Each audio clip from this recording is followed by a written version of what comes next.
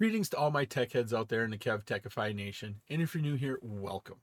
In this episode, we're going to look at virtual network infrastructure. We'll be discussing Type 1 hypervisors, installing a VM on a hypervisor, and then we'll look at the complexity of network virtualization. This episode is part of my series on enterprise networking, security, and automation for the CCNA. I'm Kevin here at KevTechify. Let's get this adventure started.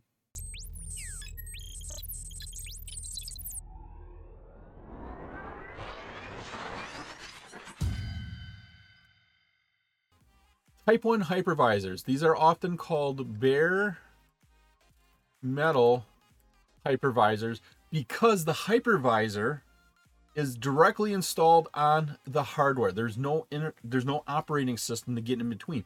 That hypervisor is directly installed on the hardware. With Type 1 hypervisors, the hypervisor is installed directly on the software or the networking hardware. Then what we do is create an instance of an operating system, our virtual machines up here. We install that on our hypervisor. We can create multiple VMs. Here we have VM1, VM2. And what the hypervisor does is it gives these virtual machines direct access to the hardware that is on our physical server. Because this virtual machine doesn't have to go through that additional operating system like a Type 2 hypervisor, this is more efficient. Type 1 hypervisors improve your scalability, performance, and robustness. Type 1 hypervisors require a management console to manage the hypervisor. This management console is on a different PC. Normally, this would be some sort of administrative PC, probably the PC you sit down and work from. The management console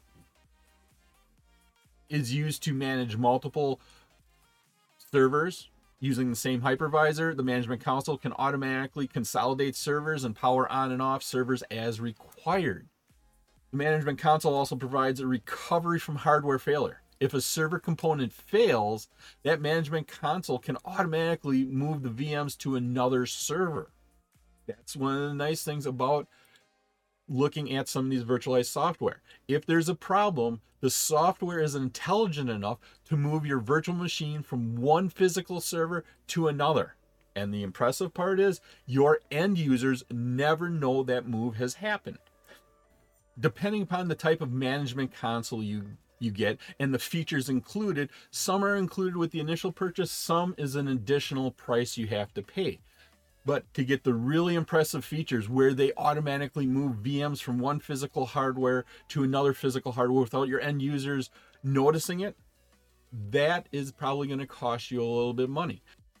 One thing to pay attention to with these management consoles is they allow you to do over allocation. What I mean by that is you could set up some virtual machines. So virtual machine 1 takes 1 gigabyte of hard disk space. VM2 takes another gig. VM3 takes another gig. VM4 takes another gig. But your physical hardware may only have 2 gigs on the hard drive. May only have 2 gigs of storage on your hard drive. The software will allow you to over allocate, because if we add up virtual machine 1's hard drive requirement plus virtual machine 2 hard drive requirement plus virtual machine 3 and 4, we get a total of 4 gig hard drive space we need, but we only have 2 gig hard drives.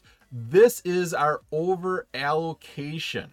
And that software will do it. The reason it does it is because a lot of times your servers rarely use the amount of resources that have been allocated to it. We can do this with hard drive. We can do this with processor. We can do this with memory. So pay attention to that. I hope you're liking this episode on virtual network infrastructure. If you have the time, please leave a comment and let me know what you think about virtual network infrastructure.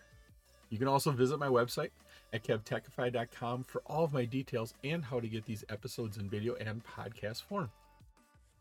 Server virtualization hides server resources. This can create problems when you're using your traditional network infrastructures. Virtual machines are movable. The network administrator must be able to add, drop, change network resources and profiles to support the virtual machine mobility. This process would be manual and time consuming with traditional network switches. Traffic flow differs from the traditional client server model. Typically, there is considerable amount of traffic being exchanged between the virtual servers. Down here we have a virtual server. They're going to exchange data with the other virtual servers. This is known as our east-west traffic, where it's just one device exchanging with another device at the same level. Data is traveling back and forth, left to right. We call this east-west traffic. The north-south traffic is typically traffic destined for off-site locations such as another data center, other cloud providers, or the internet.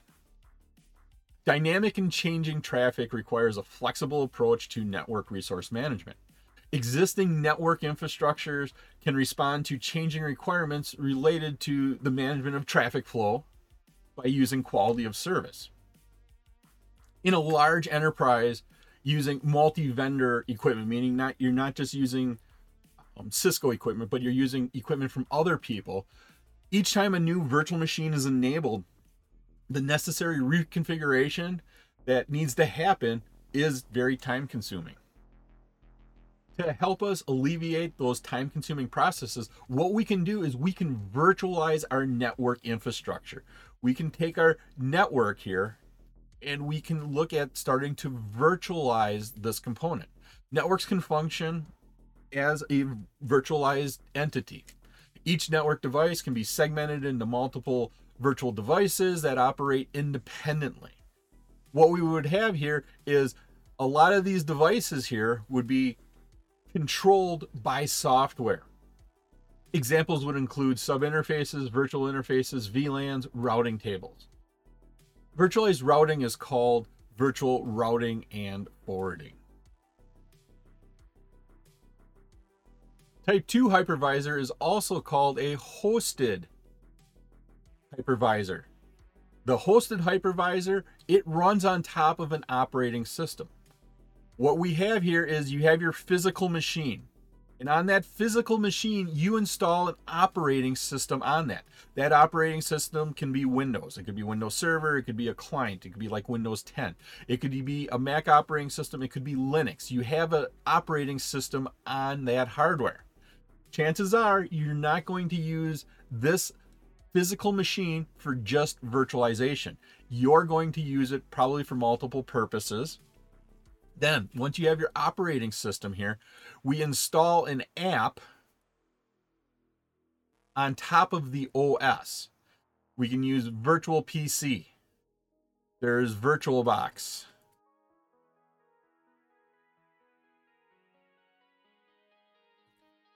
And several other virtualization software you can install on top of the operating system. Once you have this Type 2 hosted hypervisor here, you can install VMs on top of that software. Where you're going to use this is typically on a machine where you're doing some testing or initial configuration. How do I install the software? How does it work? Maybe you need to set up some test clients. This is not going to be for a production machine where you're hosting Active Directory, your SQL databases, your email servers. Not for your organizational ones, but typically for testing. It was my pleasure to provide you with this wonderful episode on virtual network infrastructure. If you like this episode and you got value out of it, please click the like button, give a 5-star rating, leave a comment. This all helps me bring you more great content. Please take a minute to subscribe to my channel. All my socials and contact information are on my website, KevTechify.com. There you can find out how to get all these episodes in video and podcast form. In the upper right is my playlist for my series on enterprise networking, security, and automation for the CCNA. Thank you so much for watching this episode of my series on enterprise networking, security, and automation for the CCNA.